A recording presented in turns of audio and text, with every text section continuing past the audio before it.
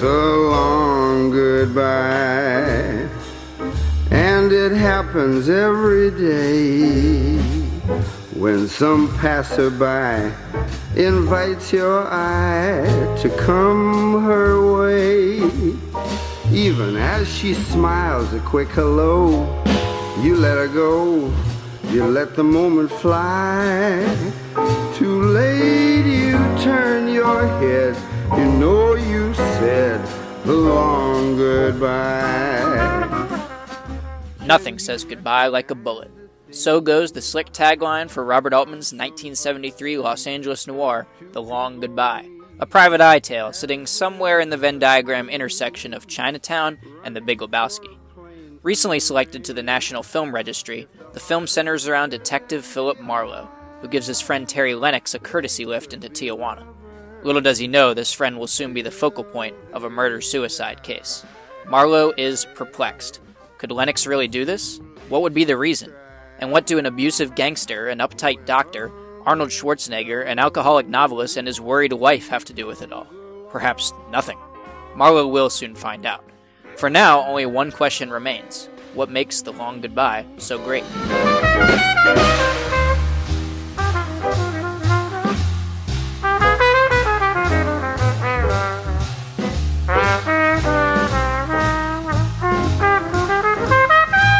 Hi, I'm Dylan, and welcome back to Cinestudy, episode 45, What Makes the Long Goodbye Great. You're going to want to have already seen the film for this episode, and quick warning, spoilers ahead.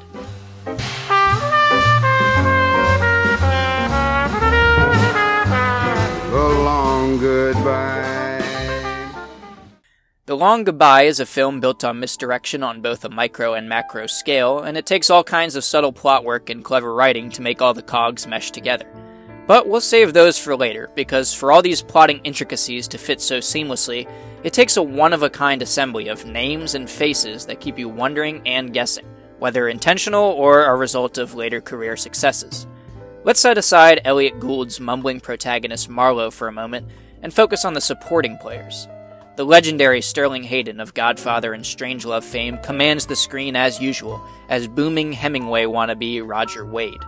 Alongside Wade is his wife Eileen, played smoothly by Nina Van Palant, an actress known for popping up in Altman films, performing hybrid folk calypso music as part of the duo Nina and Frederick, and for blowing the whistle on author Clifford Irving, who claimed to have written Howard Hughes' biography as told by Hughes himself, but was later found to have never once talked to the famed aviator.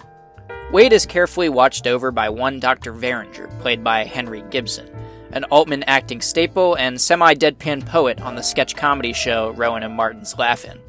Gibson's uptight behavior and odd running form make for a character at the strange crossroads of goofy and imposing. Let's not forget about Philip Marlowe's good friend Terry Lennox, brought to life by Jim Bouton, perhaps not a household name in the acting world, but in the baseball world, an all-star pitcher and credited co-founder of the classic bubblegum Big League Chew. Mark Rydell also sneaks his way into the cast as gangster Marty Augustine, though perhaps you would know him better as the director of On Golden Pond. Now look, if that wasn't enough, you've got David Carradine as a rambling prison inmate, a piano-playing Jack Riley, the voice of Stu Pickles, an impression-cracking gatekeeper Ken Sansom, who would go on to occasionally voice Rabbit from Winnie the Pooh, and the best for last, a shirtless, peck-flexing cameo from the then-unknown Governator, Arnold Schwarzenegger. I mean, come on. That is a near mythological collection of entertainers and cult cultural figures. In a way, it is to serve as the birth of Altman's now famed tradition of bringing in elite troops of actors and stuffing his films to the brims with cameos. And yet somehow, in the sea of names and faces that propel this movie to casting greatness, it is Mr. Elliot Gould who sets the bar and elevates the performance metric of this movie to its greatest heights. At a character level, Marlowe is a man time has left behind. Dubbed in jest as Rip Van Marlowe by Altman, Marlowe is a man of a different era. One can see this before even delving into his presence on the screen. The name Philip Marlowe is one you may recognize outside of The Long Goodbye as a Raymond Chandler mainstay and focus of The Big Sleep. Now, writer Lee Brackett, whose career would later capture The Empire Strikes Back, has stripped him down to a new essence. He's been dropped into a cynical, dark LA noir, and it's a world he is out of touch with. Marlowe is the only depicted smoker in this movie, and a heavy one at that, chaining cigarettes together scene by scene and skillfully lighting matches on just about every object and surface imaginable. With each match strike in his beat-up suits, one can see a man simply drifting, making the best of it, without much of a concern or a care for structure or cultural norms. He drives a 1948 Lincoln Continental convertible that sticks out like a sore thumb against more modern vehicles on the road.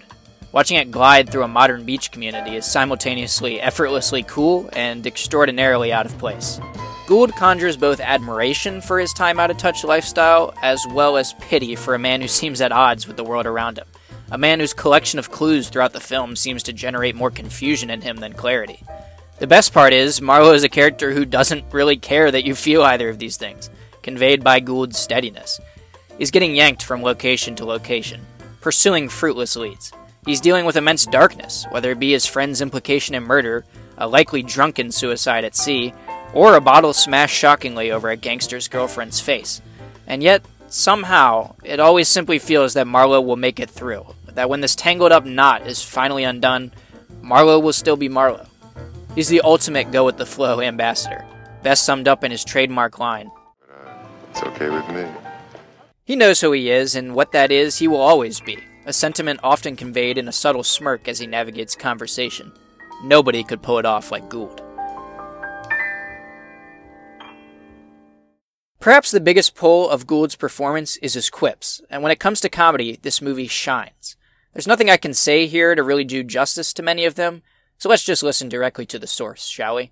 Say can and will be used against you in a court of law. You have the right to use it. You got any cotton candy? Right profile. Right profile. Is there a merry-go-round around here? Straight ahead. Straight ahead. Listen, Harry, in case you lose me in traffic, this is the address where I'm going. You look great. Harry, I would straighten your tie a little bit. Yeah. Harry, I'm proud to have you following me.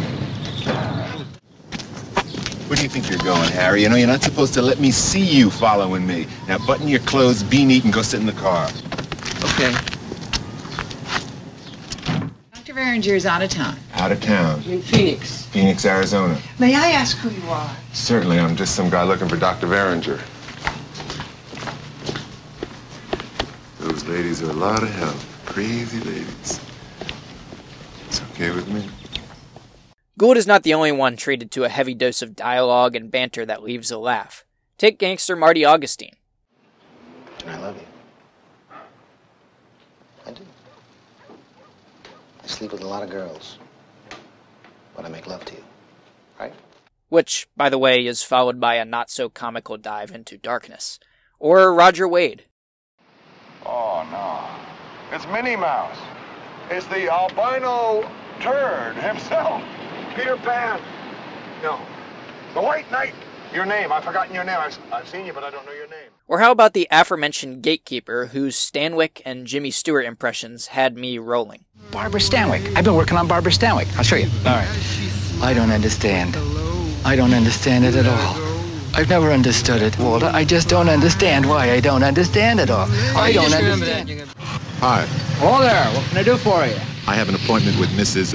Roger Wade. What's her first name? Eileen. Well, what's their address? Jimmy Stewart? Right. Right. Go on in. Thanks. The laughs are supported by Altman's famed overlapping dialogue, which keeps conversations moving at a beautifully witty pace. A method of his really so infamous and so rich that I best leave it out of this analysis beyond that simple point. Now let's get back to the beginning of this dissertation, the aforementioned machinations of the story, because as for the web of character threads and questions that a noir requires, The Long Goodbye excels. It features grade A noir plot weaving and complexity as the genre calls for. Our protagonist must journey deeper and deeper into a world or a question he was previously oblivious to. In this case, it being, is my friend Terry Lennox truly a murderer? Our protagonist must drive past exit ramps and refuse to take the easy way out, curiosity getting the better of him. Our protagonist must meet a mysterious character that complicates the basic question into, how is blank involved? A tangent must be followed that drags the hero off his path, misdirects and misleads, and asks, how does blank fit into all of this? And does it at all? In fact, there are many of these tangents, and it is up to the audience to sort out the red herrings as Marlowe uncovers more and more. And at long last, some hidden connections must be revealed. Final information brought out seamlessly yet with surprise. The aha moment. The Long Goodbye hits these classic beats with ease without ever feeling cliched or contrived. It serves the genre while using the wisecracking protagonist as a vehicle to lampoon it, to not take itself so seriously. It is an impressively delicate balance struck flawlessly. This is all set against the brilliant backdrop of a 1970s Los Angeles equal parts sun-soaked and shrouded by the unknown dark and dreary. From a posh Malibu beach house to a bustling grimy jail, from a luxurious white-towered apartment complex in the hills to a jungle-like hospital complex, The Long Goodbye captures a variety of distinctly Los Angeles locations of distinctly Los Angeles architecture and aesthetic. In one moment, a Malibu beach hosts a cool summer gathering. Moments later, that beach is the site of a tragic death at night. It is this juxtaposition that makes Altman's depiction of the city so compelling.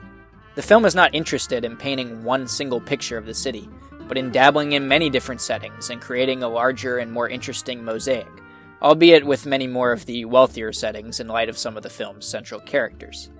The sun-soaked aspect is of particular note, however. Partly to account for the brute sunlight of the region, Altman went for a soft pastel look.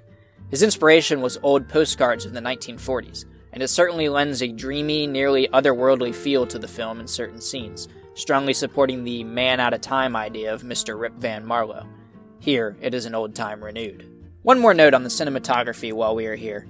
There's an interesting touch of voyeurism to the camera movement and positioning throughout The Long Goodbye. A simple seaside conversation between Marlowe and Roger Wade is viewed by a camera slowly drifting back and forth across the patio, dollying in and out. In fact, the camera moves in practically every shot in this film. It's a careful dance of a free onlooker that serves the noir stylings of the film, just as much as it serves as another Altman playful, tongue-in-cheek nod to the dramatic dollies and gliding pans of the genre's old school. We also view Wade butt heads with Eileen through glass, Marlowe interrogated by policemen through a one-way mirror, and a chat with the Tijuana police through the spindles of a balcony railing. With these obstructions, we are constantly set up as an observer keeping to the shadows, as rogue and wandering as Marlowe's cat, perhaps getting a closer look than we should, only given a clear view at deliberate times. It's perfect for a film where our protagonist never quite has the full picture and is piecing together parts from worlds he doesn't belong to and doesn't want to. This is also emphasized by the negative space occasionally surrounding Marlowe, highlighting an outsider adrift in a world much larger than him.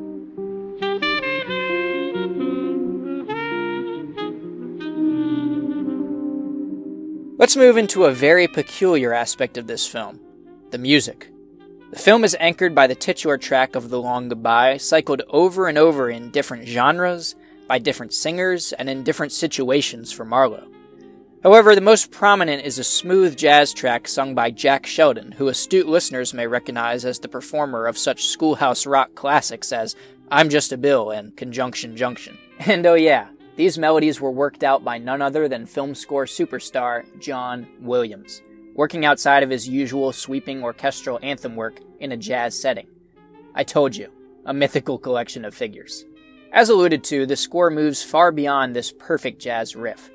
The tune is transposed into a supermarket jingle, a meandering acoustic guitar riff, and a personal favorite of mine, a doorbell. Each unique take on the theme sets the mood for the variety of locations Marlowe drops in on and the eccentric Californians he meets. Along with Marlowe, it's one of the few constants in a world filled with ulterior motives and withheld information, a through line that adds a whole nother layer of enjoyment to the film just in trying to detect it in its various iterations. There is one deviation from the title track and its stylistically differing siblings, and it transitions us perfectly into the film's peak. Hooray for Hollywood. Marlowe's wild goose chase takes him back to Mexico for the third time. An offer of a grand president to purchase many cobblestones helps him fill in the gaps with the police, in an explanation that feels less like a forced grand reveal and more like an earned enlightenment after Marlowe's long road. At long last, he comes face to face with his old buddy who just needed a lift, Terry Lennox, very much alive. Yes, Terry committed the crime, and yes, Terry is both legitimately and metaphorically in bed with Eileen Wade, and was carrying mob money, and used Marlowe to get out of it all, adding insult to injury when you realize your friend is a brutal murderer. Marlowe makes his lone major step out of passivity when he pulls the trigger, thus completing a very long and very convoluted goodbye to an old friend turned elusive enemy. Nothing was ever quite as it seemed to Marlowe until his final sequences of clarity. The times are changing. The trust Marlowe thought he had gave way to abuse and villainy. His world has been left behind, and there's a much darker one outside of him now. He doesn't feel the need to confront it, but it comes to confront him. It's aggressive, it's manipulative, corrupt, and angry, and it comes uncomfortably close. Marlowe makes one major stand against it here. It's a powerful "I'm still here" statement, of course coupled with a vintage Marlowe quip. The hell, nobody cares. Yeah. Nobody cares but me. Well, that's you, Marlowe. You'll never learn. You're a born loser. Yeah, I even lost my cat.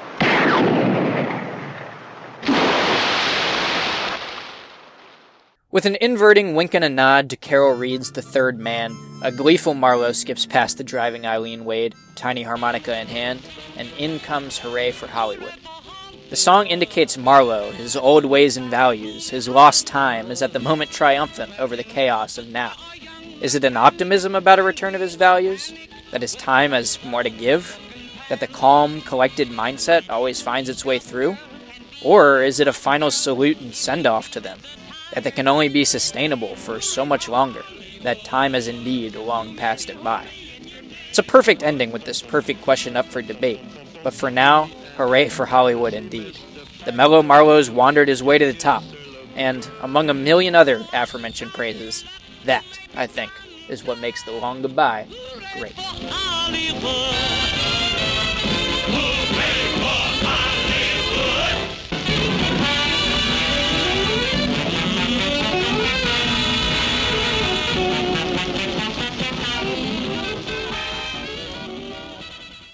Alright everybody, that was Cinestudy episode 45, What Makes the Long Goodbye Great. You may remember I did a episode of this format on 12 Angry Men. This is a little bit of a deeper cut than 12 Angry Men, but I had a lot of thoughts. I wanted to get them out there. I know it's spoiler-filled.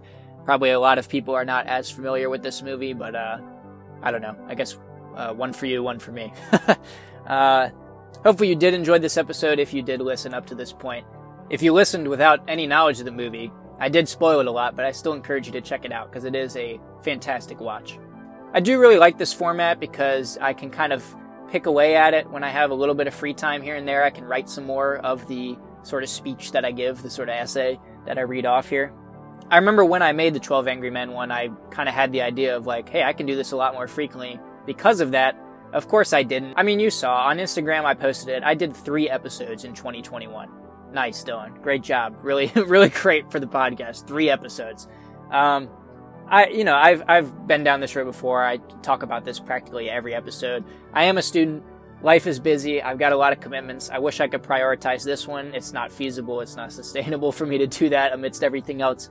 Like I said, I wish I could, but I'll still get episodes out when I can. Next episode should be a ranking of 2021 releases like I normally do this time of year. Looking forward to the Oscars. But yeah, I just appreciate those of you that stand by while I churn out basically no episodes and still listen once I finally pop back in your feed.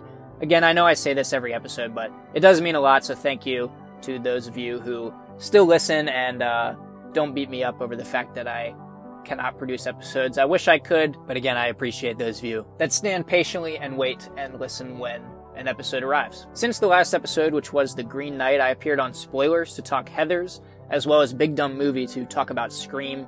I encourage you to go listen to both of those episodes, really just those podcasts in general. I had a lot of fun talking those movies with those guys. And I think that's really it. So thank you for listening to this episode of Cinestudy episode 45, What Makes the Long Goodbye Great. Check me out on Instagram at CinestudyPodcast. You can email me, cinestudypodcast@gmail.com. Facebook's kind of gone by the wayside. Don't worry about that. But if you want to see everything I watch, some rankings I make that don't end up on the feed, that is, of course, Letterboxd at Film Dylan. And yeah, that wraps her up. So thank you guys for listening, and I'll catch you next time.